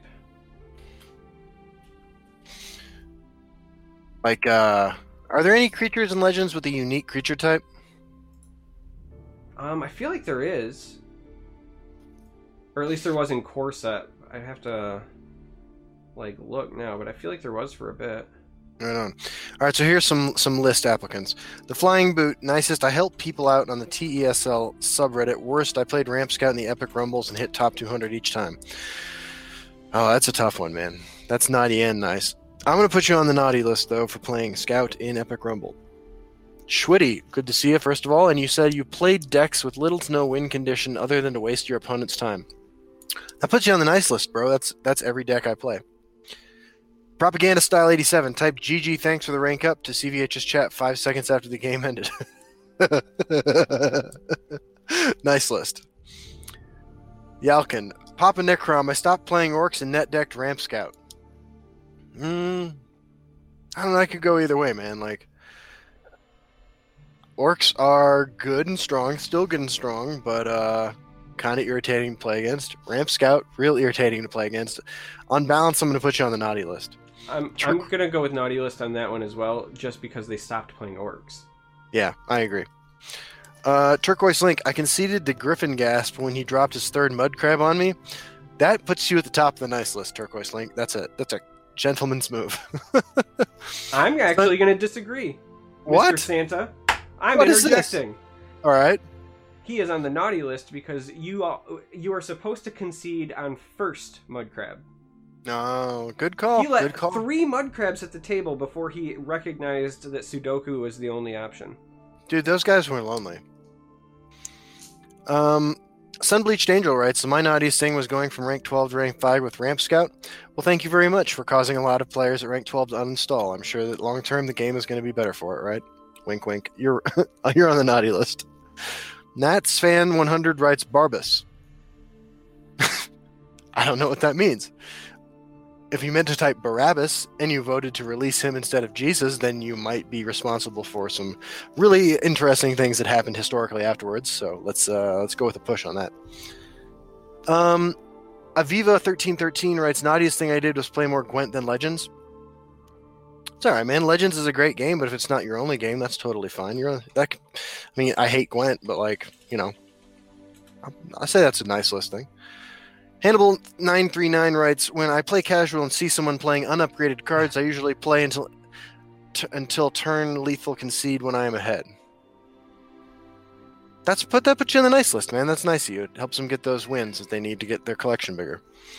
Sunbleached Angel writes, Manticora. Yeah, playing Manticora is kind of a dick move. I'm gonna put you on the naughty list. Conciliar writes, I strangled a control mage with 2 Witherhand Cultists and a Garnag. Oh, man. That hurts. Witherhand Cultist is one of the most feel-bad cards in the game. And Garnag is their god. I'm going to put you on the nice list, though, for playing Garnag. Kazookroc writes, I didn't play ladder for a month, so I could have fun with a higher win rate. Damn, dude. That's pretty shitty. I did something similar in that I deranked, but it wasn't on purpose. I just didn't play much for a month. And people were not fans of me beating up on people with meme decks. So I got back up to rank 5. I'm going to put you on the naughty list. Aaron Egath writes, I had a delivery and had to AFK during a match. Came back to find an opponent had not killed me and had not timed out, left on 1 HP, then I won the match. Dude, that's legendary shit. I'm going to put you on the nice list for that. Turquoise Link, but you have to force them to assemble Mudcrab Exodia first. I know I talk about this often, but I once did 30 damage to a guy in a match with a enraged Mudcrab. Charmer, every Mudcrab is Exodia. That's true. Everyone. Hannibal939 writes, naughty thing I did was getting Embassy disguise off Plunder and Battle Mage, parked a disguised Withered Hand Cultist in open lane in front of Hive Defender against Action Mage. I'll put you on the nice list for that. Soldier Ron writes, my naughty thing was riding Crusader Mono Red to Legends pre-nerf. That's straight on the naughty list, man. Sorry. See My writes, I beat someone with 2 Prophecy Bolts in a row. Might have been Nerazuri. I'm going to put you on the nice list for that, even though it's kind of an awful thing to do to a human being. For the Winchester writes, I spam people with emotes when they try to rope win me. God, that's like bad meeting evil, dude. As long as like they're the one who initiated the being an asshole move, I guess you're on the nice list. Hey, real talk. Every time somebody tries roping me when I'm live on stream, I tell people that the only reason they're roping me is they have diarrhea. Nice. I never say they're bad mannersing me. I'm always like, hey, no, guys, it's cool. You just had diarrhea. Very nice. Sexy Chewbacca 69. That name goes hard. Writes, I stopped playing Legends for 6 months to play Gwent. Never hit the good game button there. Why, dude? That's naughty list stuff. Immortal King 1982. The naughtiest thing I ever did was take 500 games to get to Legend this month. Nah, dude, that's fine. I don't even know if I'm going to hit Legend this month. Sexy Chewbacca sounds like a rapper that belongs to Kashyyyk Money Records. Oh, damn, dude. Damn. I'm not going to start rapping. But you have to wrap presents before you deliver them. Oh, shit. I'm going to wrap my presents by taking my gifts for you to UPS and telling them to do it for me. Soldier Run, my nicest thing was punishing greed with Mono Red Crusader. Naughty list, bro. Straight to the naughty list. All I play are greedy decks. Santa's got greed. Okay, so I have one more question. Hazy, you said that you didn't have the Clockwork City expansion, right? When we asked earlier who didn't have it? I need you to say something in chat, please. Hey, Hazy1_. Yes, Hazy1_. Please say hello to Necron Master Claus. Right. Okay. Well, in the spirit of the holiday, which is Last Gaspmas, I'm going to send you a code straight from the Fun and Interactive Justin and Charmer podcast arena for Clockwork City. So check your private messages. TikTok, TikTok. All right, I'm sending it right now, Hazy. You just got Clockwork City. There you go. Merry Last Gasmas, buddy. And to everybody else, I'm sorry you got clock blocked. Dude, I've been saying shit like that in chat with. I don't even know how many times I've said clock blocked in private messages to Charmer in the last month. Yeah, so my bad, dude. But there you go, man. Enjoy it. You looked under your chair and all you see is crumbs? Yeah, Schwitty, sorry, not everybody gets it. Like I said, clock blocked. Yep. You'll take 50 packs? Hey, when I was on the last Bethesda stream of the year, I convinced Pete Hines to give away a third pack code. And for those of you who were there live, that was not scripted. Like, he was only going to give away 2, and I talked him into the third one, so... Nice. Yeah, when we got the codes to give away a couple weeks ago, it was because Charmer and I were chalking in private messages, and I was like, hey, dude, we should just ask for codes to see if we can get some more to give away. I was like, what do we have to lose? Yep. And so we sent a message. Sure enough, we got some codes to give away. Hey, we are not giving away my fucking cat. All right, Celine, who by the way also got gifts today. Is that why we haven't heard her? Yeah, she's a good kitty. We gave her a bunch of salmon and some kind of canned salmon with sweet potatoes. I didn't know cats like that stuff. And she ate it all up and she's passed out on the floor. I can see her. How do you use that code? Man, good question, dude. I don't honestly know. I'm sure that somebody else can explain it to you. I have no idea. So yeah, basically you'll just go to Bethesda.net. I put it in chat there as well, but you go to Bethesda.net and you will, once you sign in, right, under your profile area there should be like a tab or a button that says like redeem code, and then you'll put it in there, and you should get like a confirmation message, and then it'll be added to your account the next time you sign into the game. Yeah. In case you guys missed it earlier, I'm chewing nicotine gum tonight because I've received a surprising number of complaints about my vaping on camera. See, I've never once complained, no matter how much I hate it. Oh, thanks, dude. Good looking. That passive aggressiveness is why I love you. Yeah, sometimes I think I was like born Southern because I have that perfect delivery for the like bless your heart, you know? Yeah. Bless your heart. No, bless your heart, child. Yeah. Oh. It's good times.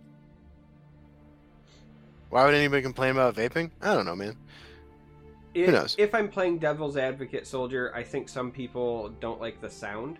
And I only know that because there's another streamer buddy of mine who does also vape when he is streaming, and it came up in his chat and they talked about it. And the most common complaint for the people who are against it just legitimately said they didn't like the sound.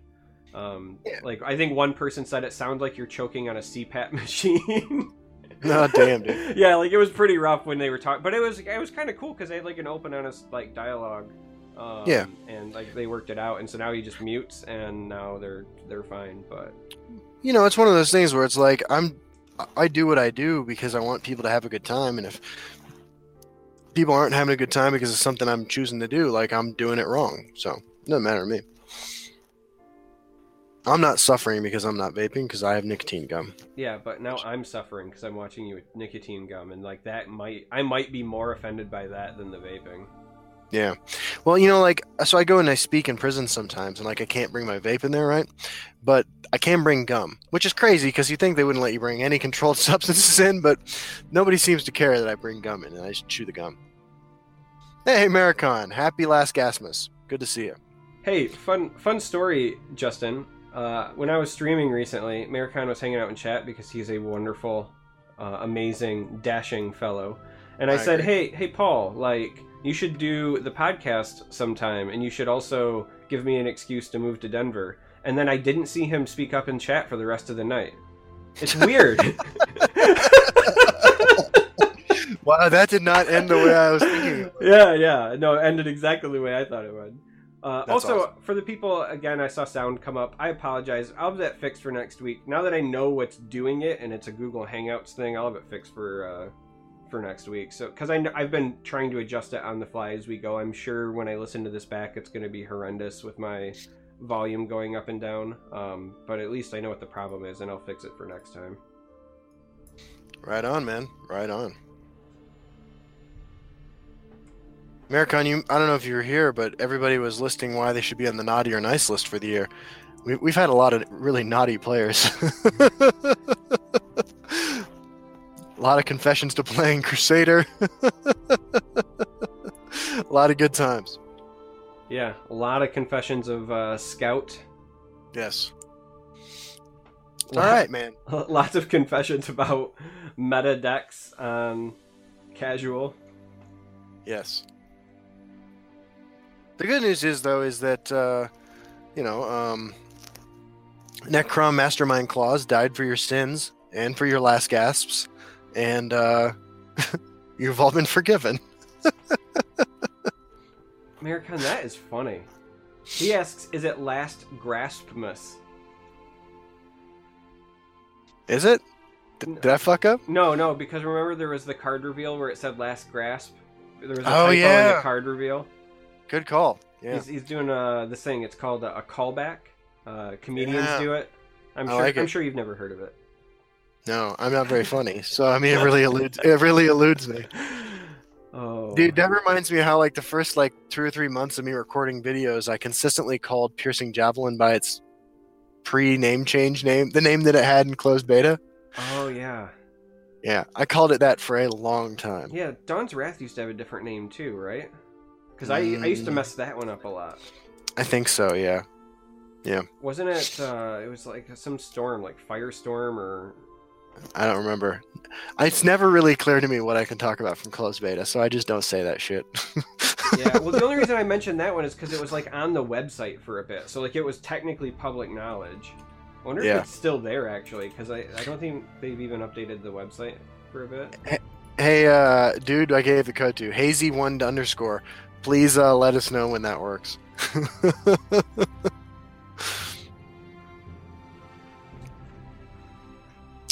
Good times. Naughty for life.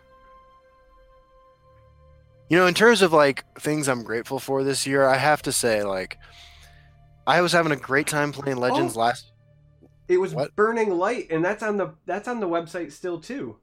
Oh, is it? Yeah, I'm staring right now at Burning Light, but it's the piercing javelin. Like, Yeah. I'm finding old screenshots. Yeah, Burning Light was the old piercing javelin name. See, we're allowed to say it because it's public knowledge. If I can find it on the website, right?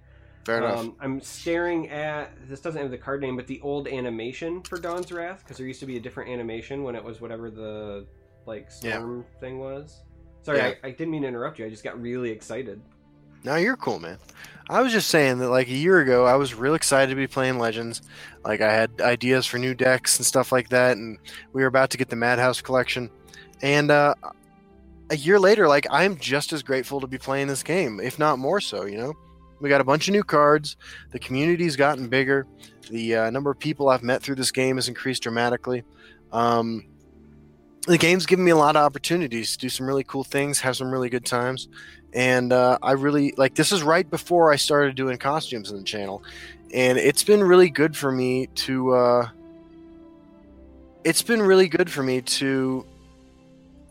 get out of my shell more with the channel. You know, the channel itself was a big step forward for me, put myself out there, and the costumes that I started doing about a year ago were a big part of that as well. And like I feel like I've really grown as a person. Like I've really had a good time with this game, and I think it's helped me in a lot of ways. I just wanted to say that. Yeah, I found another fun one from the public website. Nakreen used to just be called Dragon Priest. Yeah. So I can talk about that. Yeah, he wasn't unique until like right before open beta dropped. Yeah, like you can't see like his abilities, but you can see here, like if you click on that and scroll to intelligence. Just like I've got the physical versions of some of the cards, right? So like if I hold up Wabbajack to the camera, if you look really closely, you can see that this used to be, it's going to be hard to see with the glare. This used to be an intelligence card. So Wabbajack was not always neutral. Yeah. These are all things I'm allowed to say because it's like publicly findable. To be fair, it's kind of hard to navigate around that website. So it's possible that Bethesda just doesn't know it's there. I mean, I would buy that, except for that I've messaged them several times about some things I'd like to see on their website. I know that they're doing an overhaul, so like I don't want this to sound like it's a complaint thing. They're in the middle of overhauling their website, but it's feedback I've given them. So Maricon writes that one of the things he's most proud about is that one of the first prototype cards was the mechanical equivalent of Dawn's Wrath, and it was 8 Magicka, then nailed it. Nice. Yeah, I think 8 Magicka is perfect for that card. Yeah, I would agree. Good times. I see Schwitty found the thing with the old animation. Yeah, that animation used to be pretty awesome. Oh, that picture that the Flying Boot posted about the dog is real cute. Yeah, that's adorable. Hey, Peko Nab, what's going on, man? I like all the little crabs you posted there. So how about we close out this episode with everybody else writing something that they're really grateful for that happened with Legends this year. I'd love to see what everybody else is. You know, we talked about the naughty and nice list, and that was fun, but I'm really curious to know what from this game like kind of made your year. What did you enjoy about it? You know, I'd like to see that. Because 2017 was a huge year for Legends, you know. We exited beta. We had our first new content releases. We had the mobile release. That's right. People playing on their cell phones. A lot of cool stuff has happened. We saw the tournament scene move beyond just something that I could win with a bunch of dumpster tier cards.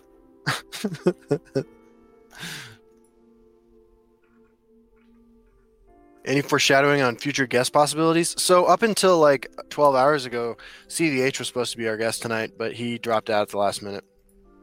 So, you know, it's not outside the realm of possibility that we'll have some more guests in the future. I know we've discussed having Ray Barker back. If that's something you all would like to see, that could happen. Yeah, maybe this guy named Ian might want to do it.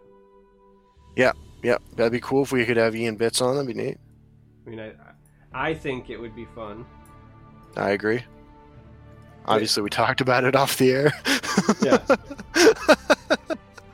I don't know. We're hesitant to ask people. Like, everyone we've asked has showed up, right? Except Maricon. And CVH. And CVH. Damn, so we only are like 3 out of 5. All right. So let's see. Some of the people's things they're grateful for.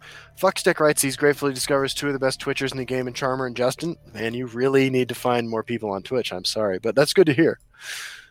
Pakunab made top 100 in March. That was cool. Congratulations, man. Caniac222 is just plain grateful it exists. Love the game. That's awesome to hear. Absolutely Terabad enjoyed having something new to play instead of his 2 games. That's awesome.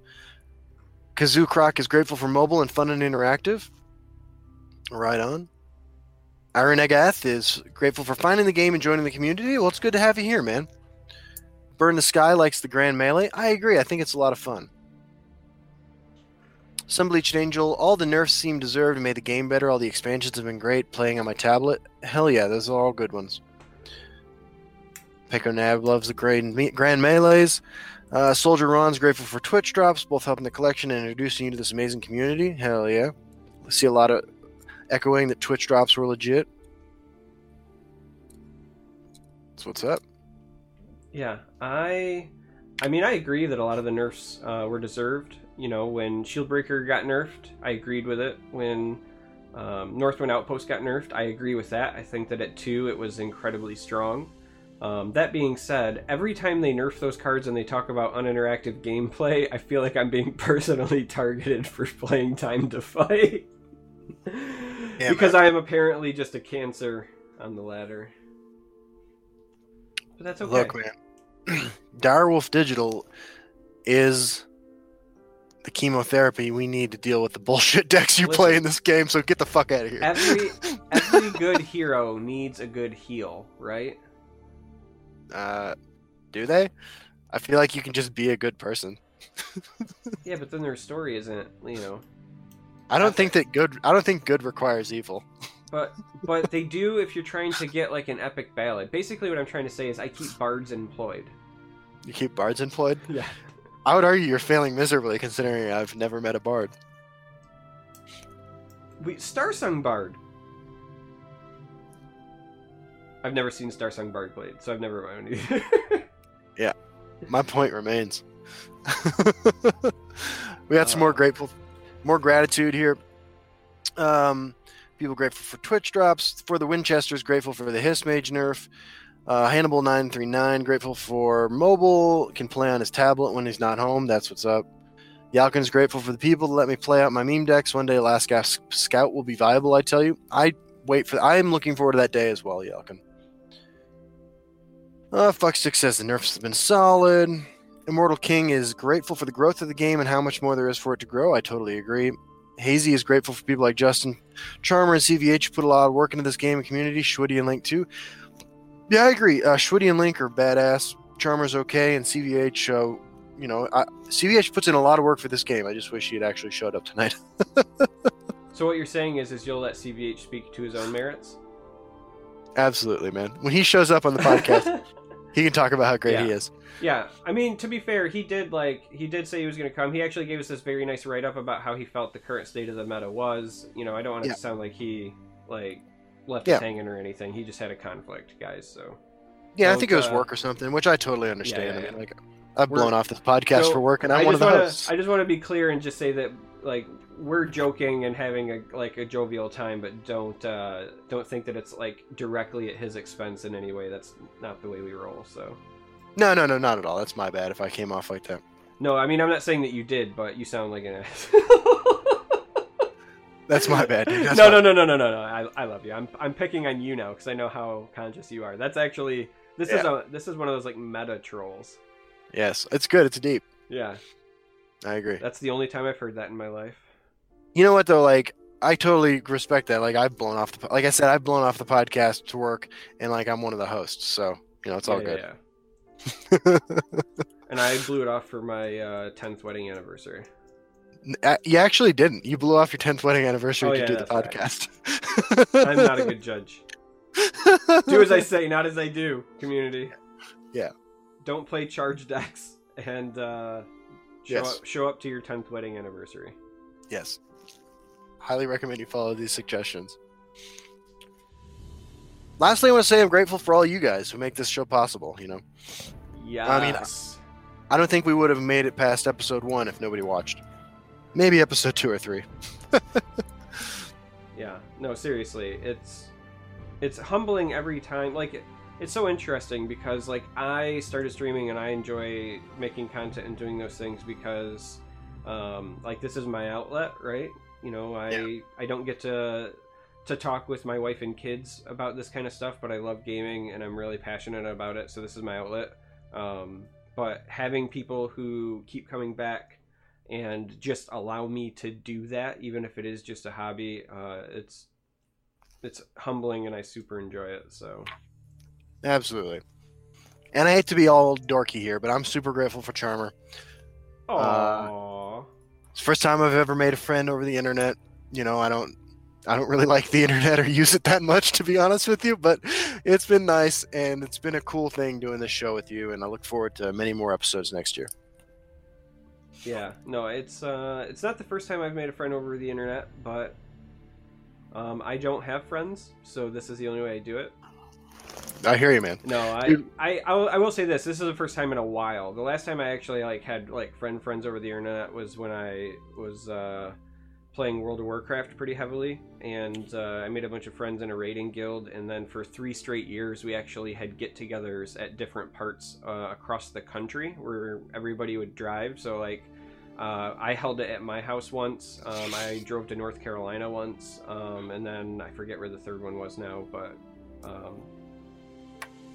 it's always great whenever you find people like Justin that will give you tips on good reading material, like the Communist Manifesto.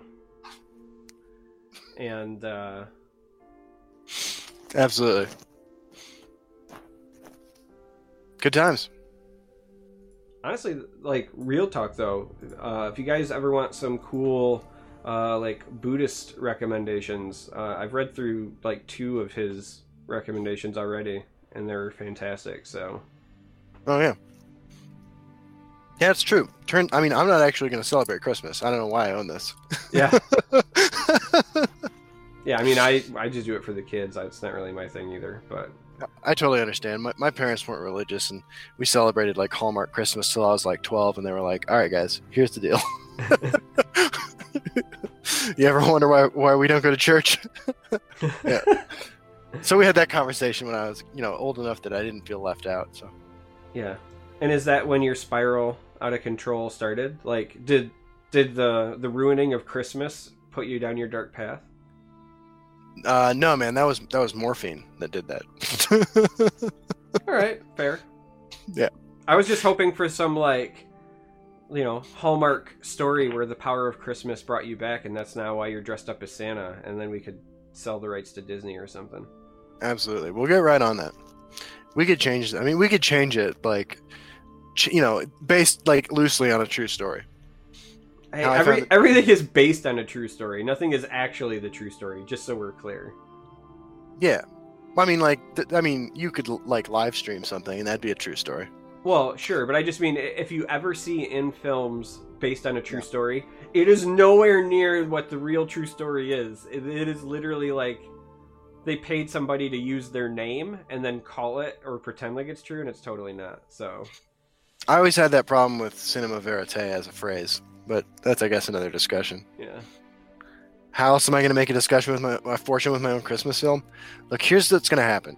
I'm going to be an off-duty cop, and I'm at the airport, right? Like, just trying to get home just trying to get somewhere on Christmas, right? But the sheriff of Nottingham and Snape, he's the same guy, wants to blow up the goddamn airport, so I have no choice but to defend my loved ones vicariously, or not vicariously, but by proxy, by defending all the innocent people who are hanging out at this airport. It's going to be a great movie. It's going to be called Justin Hard. There's going to be 3 sequels. There's more than 3 sequels. Are there really? Yeah. Also, sounds like a real winner. In fact, I would dare say it has the potential to be my favorite Christmas movie. Absolutely, man. Absolutely. In fact, I think that instead of doing the airport right away, though, you should do one like at a tall building. Yeah. We'll call it Satoshi Tower. Wait, I thought that movie took place at an airport. No, that's Die Hard 2. God damn, dude. I mean, not that I know this or anything, but it's Die Hard 2. Fair enough. All right. We could replace all the humans with Argonians and make it Die Hist. Yeah. Snape is in Die Hard 1 at Damn. at the tall building, right? Yeah, And his right. ex-wife is there, and That makes sense. Yeah. God, man, I can't believe I fucked that up.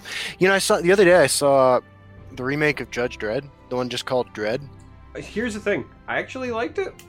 Dude, I did too. I thought it was really good. And I'm just throwing this out here.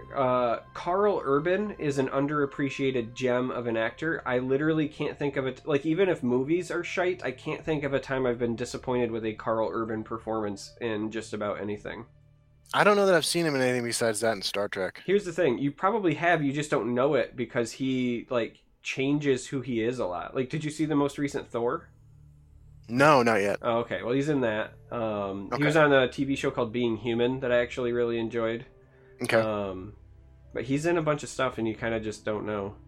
Mostly genre stuff, or Yeah, kind of. Like, he doesn't Okay. do anything, like, mainstream because he likes to be quirky, but I think that's one of the things I enjoy about him. right on. Well, I'll check it out. He's like an Alan Tudyk. I like that guy. Yeah. He was in Lord of the Rings. Yeah. He's the main Knight of Rohan. Éomer, right? Dude, I can't remember any of those characters' names. By the way, I mean, I don't want to start shit like 2 hours into the podcast, but I really did not. I really did not like the Lord of the Rings books. I thought The Hobbit was okay, but I struggled to read the Lord of the Rings books. Yeah, so here's the thing, right?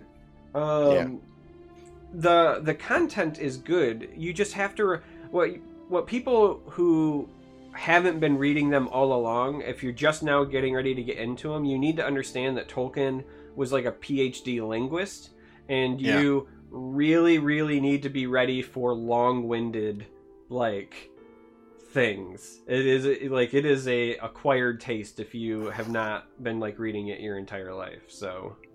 Yeah, that's all I gotta say. I just did not enjoy them. I read them all, you know. I had time, but I don't know. Yeah. Or, like, falling down a mountain 3 times, or... Yeah. But, yeah, Éomer. Yeah, that Carl Urban. Yeah, I love Carl Urban. He just... That's what's up. Yeah, I he didn't was know in the Doom movie, too, if I remember right. Like, they did that, like, a Doom movie with, like, The Rock. And I feel like he was also the antagonist in that. I haven't seen that either. Yeah. Good times. Yeah, good times.